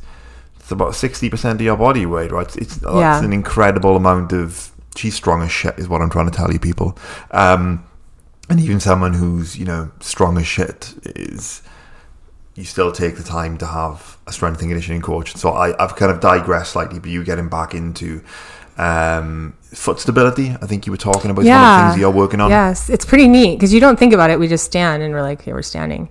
But then if you start looking at it and you add it into your dead, I abbreviate a lot, so just excuse that. But like my deads, or I actually don't do bar back squats. Why not? I have a bulging disc from fighting, so okay. Yeah. So I not that I'm against them, but I have been researching kind of heavy loading to the back like that, like putting a lot of. I don't know. I've been looking more into heavier squats. How can I work around that? Would you do like a front squat? I love front squats. Yeah, okay. But granted, those are very quad engaging. You know what I mean? So I can't just be doing fronts all the time. So yeah, it's kind of cool because it's made me play around with how I am squatting, things I'm doing to engage that. Yeah. And so now I'm looking at it more like with structure, again, from the ground up, how am I with activating my feet as much as possible, spreading my toes. I lift barefoot too. But things that I'm paying attention to and activating first that I never pay attention to. Really before. Like what? I would just step up to the bar and kind of like dig my feet and, get into what I'm doing and not even, I've seen videos where like one foot's almost half a foot in front of the other and I'm still doing the movement, just not really look at things from the ground up, like what's happening. Yeah. Or now I'm noticing, okay, when I'm standing, I feel engaged, but, maybe I'm sitting to the outside more on the left foot than on the right. So that must be a tighter area today. There's a lot that I feel like happens within stance and activating things there. Yeah. So going back to the theory of ground up, now a light bulb's just gone off in my head. Is the reason that you've built that kind of that school of thought of from the ground up, because with the vast majority there's exceptions, right? Like a pull-up bar. Mm-hmm. But and we can talk about pull-ups actually. Maybe you think about the bar as being the ground, but my point being that where's the first point of activation? That's your point of stability with which you're generating all of the force, or point of leverage, I should say. Right. And then as a student, when you're coaching a student, you're thinking you were teaching them to self-recognize instead of just they get to the point they're tired. Okay, walk up to this bar, pick it up, put it down. 10 times. But then when you get them to train themselves, now I actually have a youth athlete. He's a wrestler. He's so much fun to work with. But now he's recognizing he'll get up to the bar and cue himself, right? And I had to design it for him. He's got longer legs as a wrestler and stuff, but he's only 15. But already he knows for his, what was, set up for him, how to activate. Yeah. And then literally within 3 weeks, his deadlift just straight pulls up tremendous, and that's just understanding what I'm activating from the ground up, right? Yeah. Right. So that's kind of an easier way to, I think, you're getting your students more involved, right? Because you're having them recognize, instead of just going through the motion, let's start at the smallest areas, my toes, the base of my feet. All right, now my ankles. All right, now my knees. Where are my knees going? Things like that. Yeah. It's almost like a mindfulness practice. For sure. Yeah. And then I feel like it's less overwhelming because you're setting yourself up instead of like, oh, am I doing this right? Yeah. You set yourself up on your own. And this is a cool thing too with the satellite coach, if you can learn to set yourself up and your coach can critique your actual movement, or, it, I don't know, you're kind of, I think that's a good dynamic. Do you do satellite coaching if anyone's interested? I haven't for a while. I gotten really busy. I've moved into another area. We should talk about that. Yeah. Alongside with my mom, being a mom. Wait, I'm a mom, right? Those are my kids, right? I think they are. I think they are kids. My kids are in daycare. Do you want to do that? I have 2 kids. There's 2 boys. So I'm a mom. I'm yeah. So it's not as much as I could, and I'll probably talk to you more about that. Like how can I set that up? Maybe I'll jump in on your thing here and there. Yeah, for sure. Sure. So what is the other area you've moved into? I know what it is. It's a very leading question, but right. So, I after my last fight, I kind of didn't pass medicals. I passed them, but with a lot of warnings. And so I'm not. So this isn't like I'm retiring from fighting. I haven't been in the cage for a little while because I transitioned to just doing jiu-jitsu. So I just haven't really been in an area, but then an area to feel like I want to fight, right? Because usually most fighters, they know, and some of them are just itching for fights left and right. I kind of stopped feeling that way, and I'm like, I need to start. Maybe it's time to venture. I've been in fighting for such a long time. I know it makes me sound ancient, but for my age, most of my life I've been around it. You know what I mean? And literally have been in... It's like a 15-year career? Yeah. And not just that, but you got to think, more in the professional side of fighting. Not just like, hey, I grew up in a rough neighborhood, which is kind of the same aspect. But literally have been around promoters and coaches and matchmakers and things like that. And for some reason, I always had admiration for referees. It's an area with most sports that isn't very much appreciated, right? And you're only really noticing a referee if they mess up, if you think about it. Yeah. Right. Occasionally you get like really good looking refs, so people be like, oh yeah, that one really good. It doesn't matter if they're good or not, but you're like, that's how I recognize them, I recognize the guy that looks like Gimli from Lord of the Rings, the guy with the big mustache. Oh, I just worked with him. I just mentored with him last weekend. What, remind me his name? His name's Mike Beltran. It's a damn cool mustache. Yeah. And he, I don't know, he was saying, at first he was having a hard time getting into that area because of the mustache. They just thought the look just, it's strange. I'm learning more and more, but he's a rebel and he's like, I'm keeping it. Yeah. He's pretty badass. I don't give a fuck. He's pretty badass. Yeah. And the thing is, he's a phenomenal ref. He's so good. Now that I'm moving into this field too, I'm recognizing like, we just think we see a referee, they're moving around, but you are looking at so much, there's so much going on. And so back to my story. So then around last year, I had some life changes and I was like, about 5 years ago, I had a few people that are in that field that were like, maybe that's something you should do. Like your personality matches up, a lot of people, and there's this thing where most of my opponents, and this is true, most of them are all on my Facebook or social media. I kept friends with them, even though we fought. Like I make sure to develop and cultivate relationships as much as possible. So that's just really important to me. So then I didn't even really research into it, but I was like, what does it take? Like how do I go about this? Some states, it's just you just know the right person and you're able to kind of get mentored into it. Some states you just get thrown into it, right? You want to do it, they just kind of throw you in there. Are there particular states you should avoid fighting in because of that? I'm sure there's some fighters out there that know exactly what I'm talking about, and they probably have had a fight in that state to where they're like, oh yeah, oh shit, oh yeah, yeah, stay out of that state. Okay, but just for professionalism, I won't drop them for sure. But I will say, I just happened to decide to do this in the hardest state that you could be in to move into officiating. California, right? But you got to think, people that live in California, how many fights there's 4 times the amount of fights. We're talking,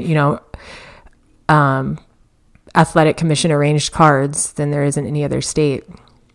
I didn't know that at the time. I figured out the hard way for sure. And so, yeah, first I asked around to everybody I thought would apply to, like, how do I go about this? And then, I was really lucky because I had a little cheering squad behind me. Once they're like, oh yeah, okay, this is great. This would be a great area for you. But with California, they have this really good setup to where there's a commission for amateurs as well as a commission for pros. Mm-hmm. And what that does is you have to pass certain courses. So I can clarify that, would it be to ref an amateur event versus referee, judge, or inspect? Okay. So there's a lot that goes into, why I chose to be a referee is because I felt that the cage was home. That things made sense to me more in the cage than, people that we had, the officials that work around it, you know what I mean? And yeah. I thought, within all my fights, I've always had really good experiences with refs. They're kind of the people that made me feel like no matter what happens, I'm safe, right? Because the person across me does not want me safe. they do not want me safe. They want to kill you. No, regardless of how nice they are. Yeah, at that time we were paid to do a job, right? And we've both worked super hard to get there. One's leaving here a loser. So, but the referee, for some reason, and I still recall it, and I have some favorite refs of my own, but I felt like worst case that happens, that person's waking me up, or that person's pulling that, my opponent off of me. But it's all right, I'll make it. Was there a particular time that stood out that a ref has, you think, saved your ass? Or did that never really happen to you? Because you got a lot of wins. Yeah. No, but yeah, there's been refs that have definitely helped me out. Stepped in at the right time. Luckily, I've fought some, when I have lost, those opponents usually they're pretty seasoned, so they know, hey, if I get a sub, I let it go. I don't need a ref doing that. Yeah, okay. I won't say this. I do have a funny story, but I'm not going to tell you which ref it was. So I was the main event. I think this is South Dakota. And I won't say who it is because it's a pretty popular ref. The match before me, so back then, people were still fighting in rings. We're kind of moving out of that, I noticed here. Asia is kind of still holding on to the ring thing. The match before me was heavyweight, and we're talking heavyweight, like South Dakota heavyweights. I don't even know what that weight class, and they were going hard. 300-pound type. Right, and they were like athletic heavyweights though. And this ref is a pretty big ref, but almost looks smaller compared to these guys that were fighting. And me and my opponent, we're in the flightway, so we're getting ready to. They're fighting. We're where fighters walk out, right? They pulled you. And they're in a ring. They're in the ring. Yeah. But you can see it. You can see the match because we are right where fighters would walk out, right on the flight strip. I call it the flight strip. And so the ref had to break that fight up, but they were. It was a really heated fight. I guess there's a lot of background to it. He had a hard time breaking him up. And then That was just in between rounds. In the third round, he actually had to separate them, but actually get corners in because they were just fighting. They were fighting. Fight's done. Chaos calms down. And then I get in, and me and this other girl, we're definitely a lot smaller. And you could tell the ref was, obviously that was a very agitated fight. They were disrespectful to him. They didn't break up when they told him to break up. So, and he had to work really hard to separate them.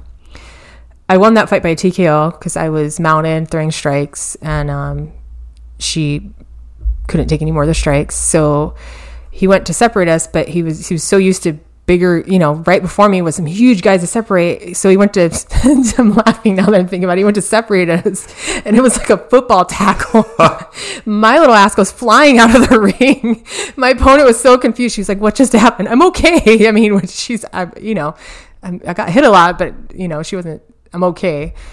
But because he just separated some huge fighters, he didn't know his own strength almost. No, I went flying out of the ring. It was so confusing.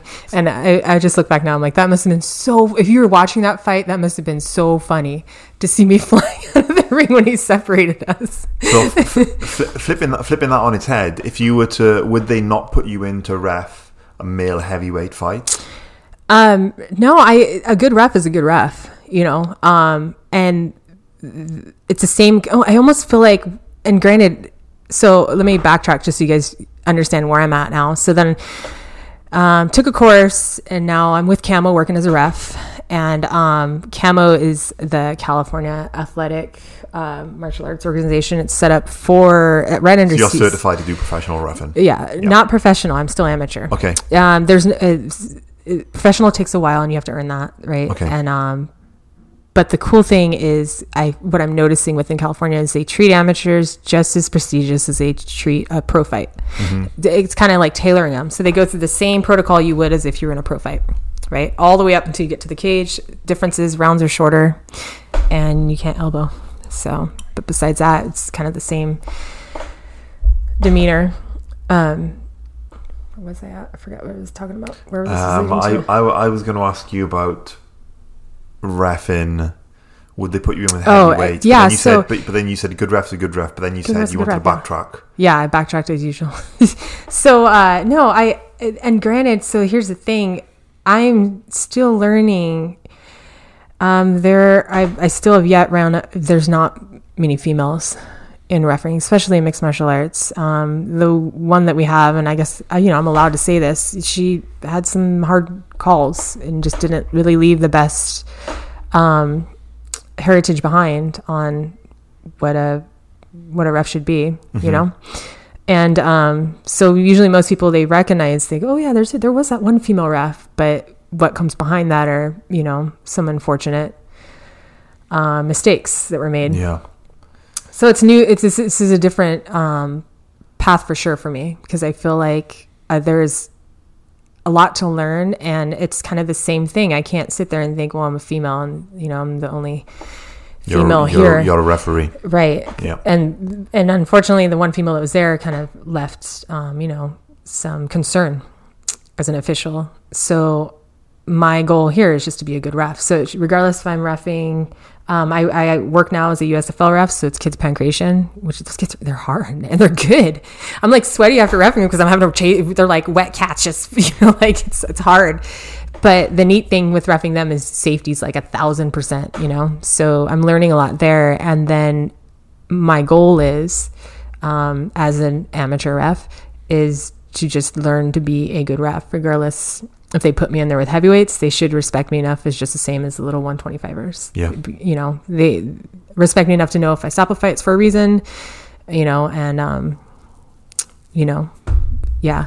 It's really neat from this side, though. I will say that from being the person sitting in that stool talking to a ref to now actually being that person talking to a fighter, it's pretty surreal. And I had no idea as a fighter, everything that goes into all the outside of that. We show up, we do our job, but we don't understand how hard those guys really work, those officials, how hard your judge is really working, really, really holding that scale for you, Do you want to share the story? You don't have to use names if you don't want to. But the I don't know event, if I can, because everybody recognizes what happened in that story. you could, if you don't want to share it, you don't have to share it. But the story you were telling me before we got on air, I thought it was pretty funny. It is very funny. But you can say no. Yeah, but just in case, because I'm still new. It was a hilarious story. I mean, I'm honestly, it's even as reffing though, every time I've mentored under somebody, it's still really funny. Like, I'm tiny as a ref, so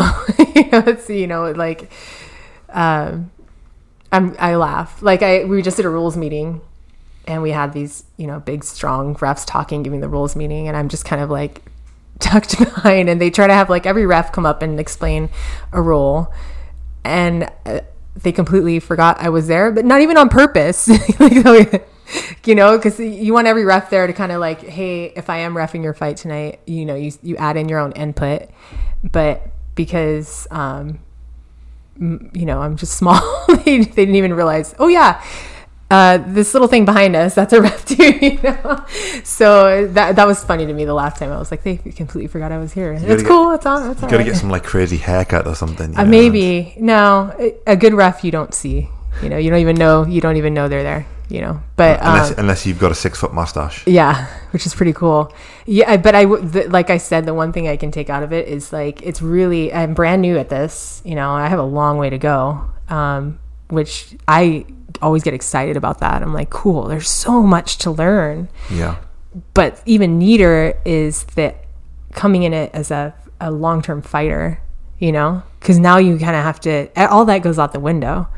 You can at least relate to that person in the cage. You can be like, hey, especially if with losses or wins, like you've been there, you understand. So, but everything else, it's really neat. Like their mechanics, you have to really understand how joints work. Where do I need to be if somebody's stuck in a sub, right? Where do I need to be positionally? So I can see. Yeah. I heard there's an issue on the last UFC card, this last UFC, and I won't even get into that, but the ref just happened to unfortunately be out of position. Yeah. The fighter went out. So a choke. Which totally happens. And unfortunately, like, this ref is a very good ref, but the small mistakes are what makes them noticed. And also, so things like that. And that's a lot to understand, especially as grapplers, or as jiu-jitsu practitioners. We understand, this is how I finish it, right? I remember watching, I think it was one of the Palhares fights where he heel hooks a guy, and it just can't, not saying this was a reffing thing, it just happened and it came on so damn quick, and he cranks the shit out of this heel hook. And then as they're calling the fight, and then they flash the things up on screen. I think it was a UFC fight.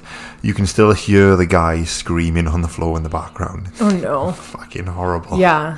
So there's subs that are unavoidable like that, but or even now, because now you're adding striking too. I have to be in the right position, because usually knockouts, they're quick. They're like boom, it's a flash. Especially you got to be able to be there as quick as possible to protect that fighter.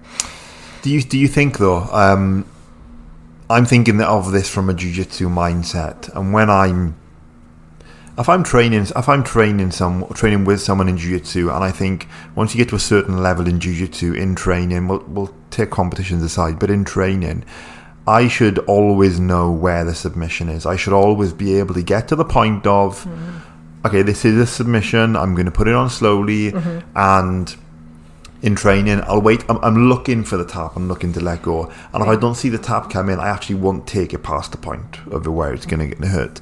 But obviously, in a fight, in a cage fight, a completely different situation, right? Where there's a lot more at stake. Financially, there's a lot more at stake. Physically, for what could happen to you at the heat of the moment. Do you think it's a completely different, that kind of mindset of knowing where the tap is, knowing where the point of failure is for a submission, goes out the window a bit more in MMA? Yes, for sure. That's a good point, actually. So working as an amateur ref, we don't, like, at the pro level, you're looking at usually pretty high level grapplers. So yeah, they're gonna slap on a submission, and it's to the death. Submissions to the death, and don't stop until the ref says stop, right? Or if they're professional, they notice the tap, they will let it go, but they're gonna get on a sub to make you tap. Yeah, they're gonna one winner, one loser, right? It's a different mindset, right? Yeah, but the scary part in the amateurs, a lot of them are still, in that white belt, blue belt stage, but it's not just training in the gym now. Now it's an actual fight. You're getting hit in the face. So subs are pretty vicious and crazy, and then maybe not even understanding how to get out of them. So that's getting kind of... You roll the wrong way. Right. Or, you're in an armbar and you just refuse to tap, but you're not understanding. That's a fully extended armbar, That shit's going to go. Right. So that's been a huge challenge.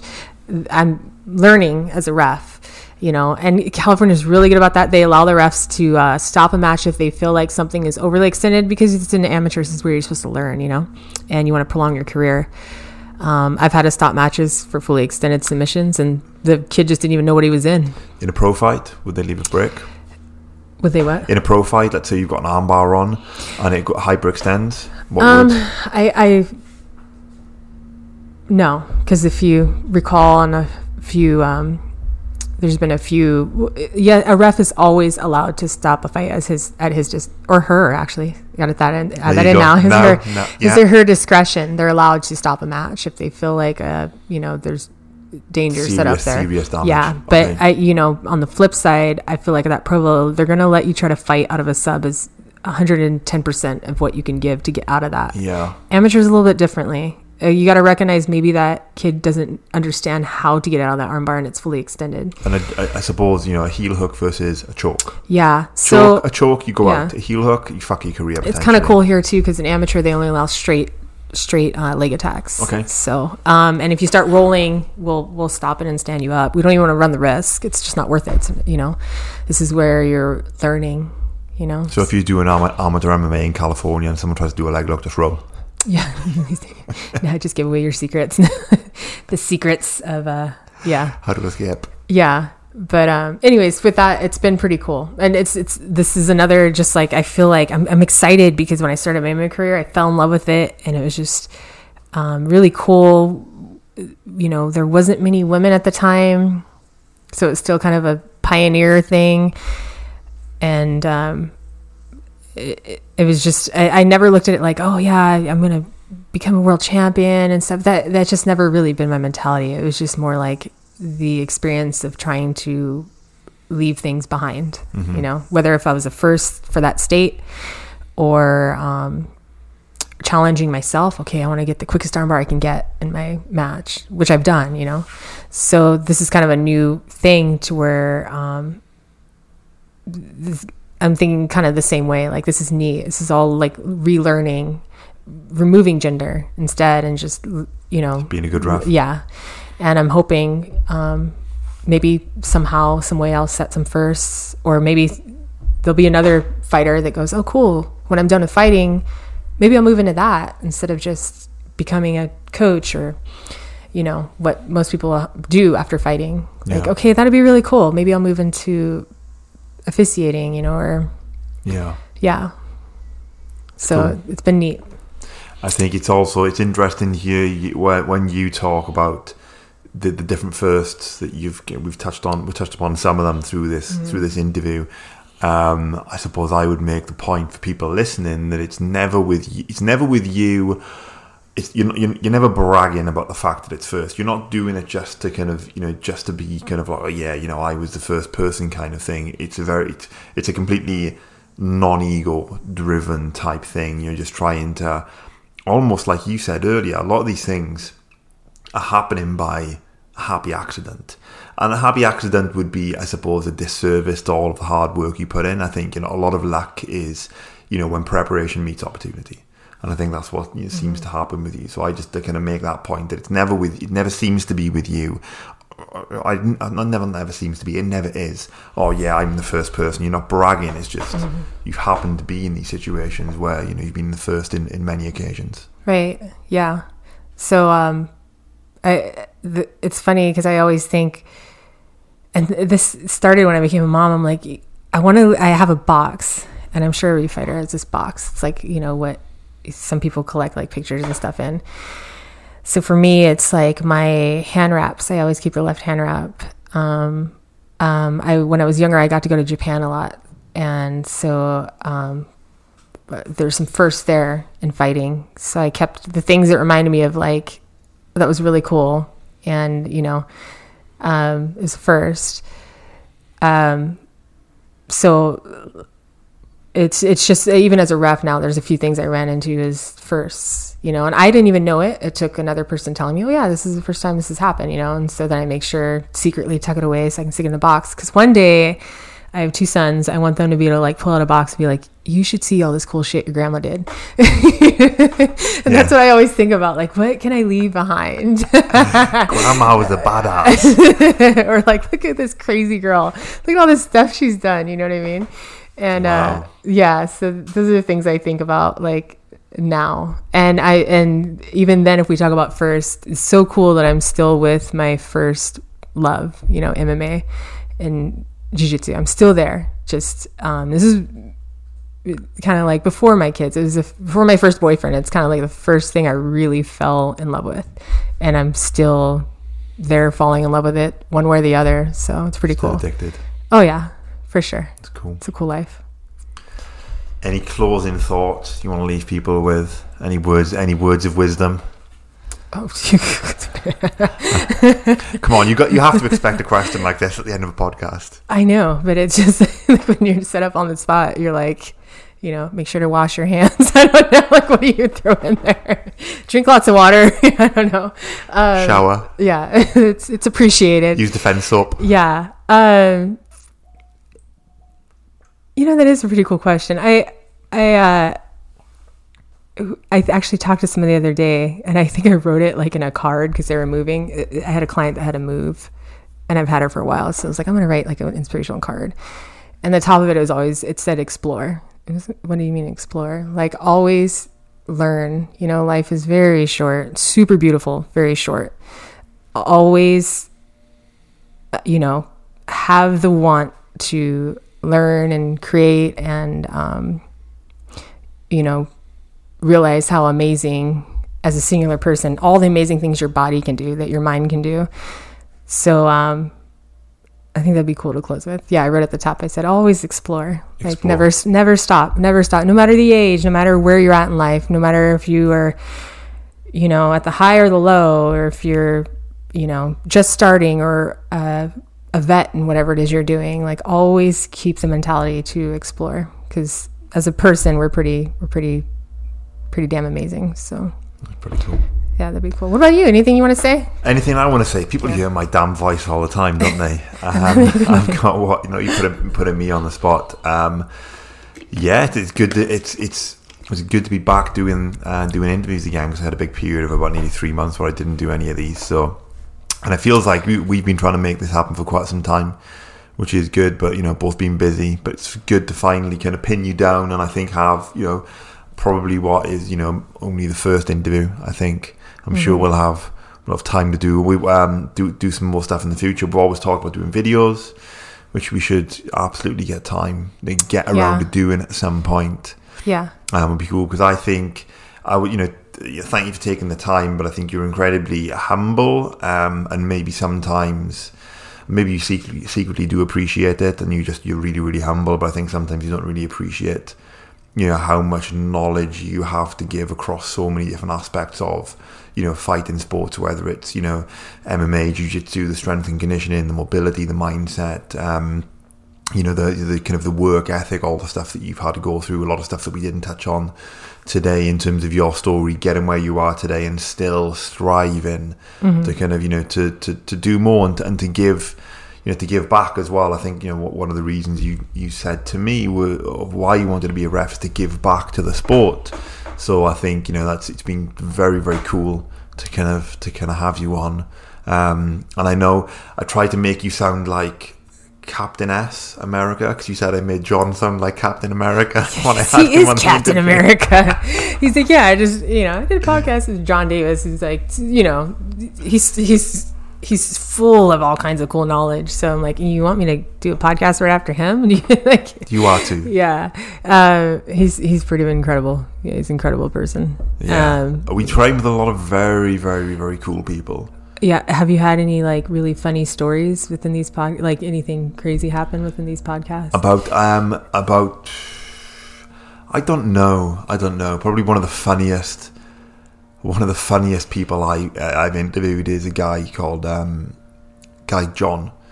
He's does the Grappling Life podcast. Okay. He's the host of the Grappling Life podcast. This whole week, but to interrupt, before I came, I was asking my teammates. Lawrence doesn't know this, so we'll just pretend like he's not listening, even though he's sitting right across me. I was like, what can I do to make this the most awkward podcast? Like, you guys got any ideas? How can I make this really awkward? Awkward for me. Yeah, just in general. I was trying to like leave a mark. I'm like, it's my first part. Like, what can I do to make it as weird as possible? You could have turned up wearing like a Nazi uniform or something. That would have been somebody was like, you should awkward. do like a stripogram or something during the podcast. But then I was like, well, what can I do to where he will still have me back? And then we just couldn't come up with any ideas because you're pretty open-minded. So I was like, I don't know. I don't think there's anything that would be too weird. Yeah, maybe not. Maybe tune in next time and we'll see what happens. Anyway, the point. Some surprise. Just to finish the story on John real quick because you asked. He's been on two. Has he been on 2 or 3 times? But he was stationed out in Kabul, Afghanistan, doing security work. He was used to be in the army, and I think it was the last show we had on. It was post him coming back from Kabul and leaving Kabul for the final time, and he went through the story of literally, I think it was just a month or a couple of months before, where they got attacked and he got shot by terrorists, and going through that event. That's a pretty crazy story to hear. Not funny, but a pretty cool story to have someone kind of to retell, and you should hear him retell it on his podcast, the Grappling Life podcast. I'll give him a shout out. I can give everyone a shout out, and if you are listening and you have been a guest in the past and I haven't mentioned you, you're all really cool, you're all really amazing. He forgot about you. That's what happened. I completely forgot about you. I've got pictures of you all on my wall. I promise. So explore. Yeah. That was the closing thought, right? Explore. We've rambled on a little bit since then. Yeah, of course. It's totally like us. If there is anybody listening and they happen to want to follow my story, I'm on Instagram. I'm laughing because it was like, for a while there was almost like offensive that I didn't have Instagram, but I could barely keep up with Facebook. So I am on Instagram and Facebook. What's your handle? I was looking at it's AJ Jenkins 22. AJ Jenkins 22. I'll put it in the show notes as well. So if there's anybody on here that has any questions or wants to talk or chat, send me any funny memes. I always take those, or follow my crazy journey. Just hit me up. Absolutely. Well, we'll leave it there. Thank you, everyone, guys, for listening, and we'll speak to you next time.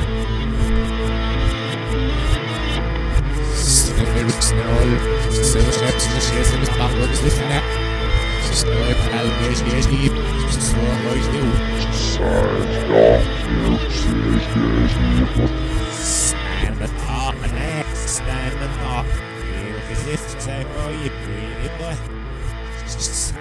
up, here's the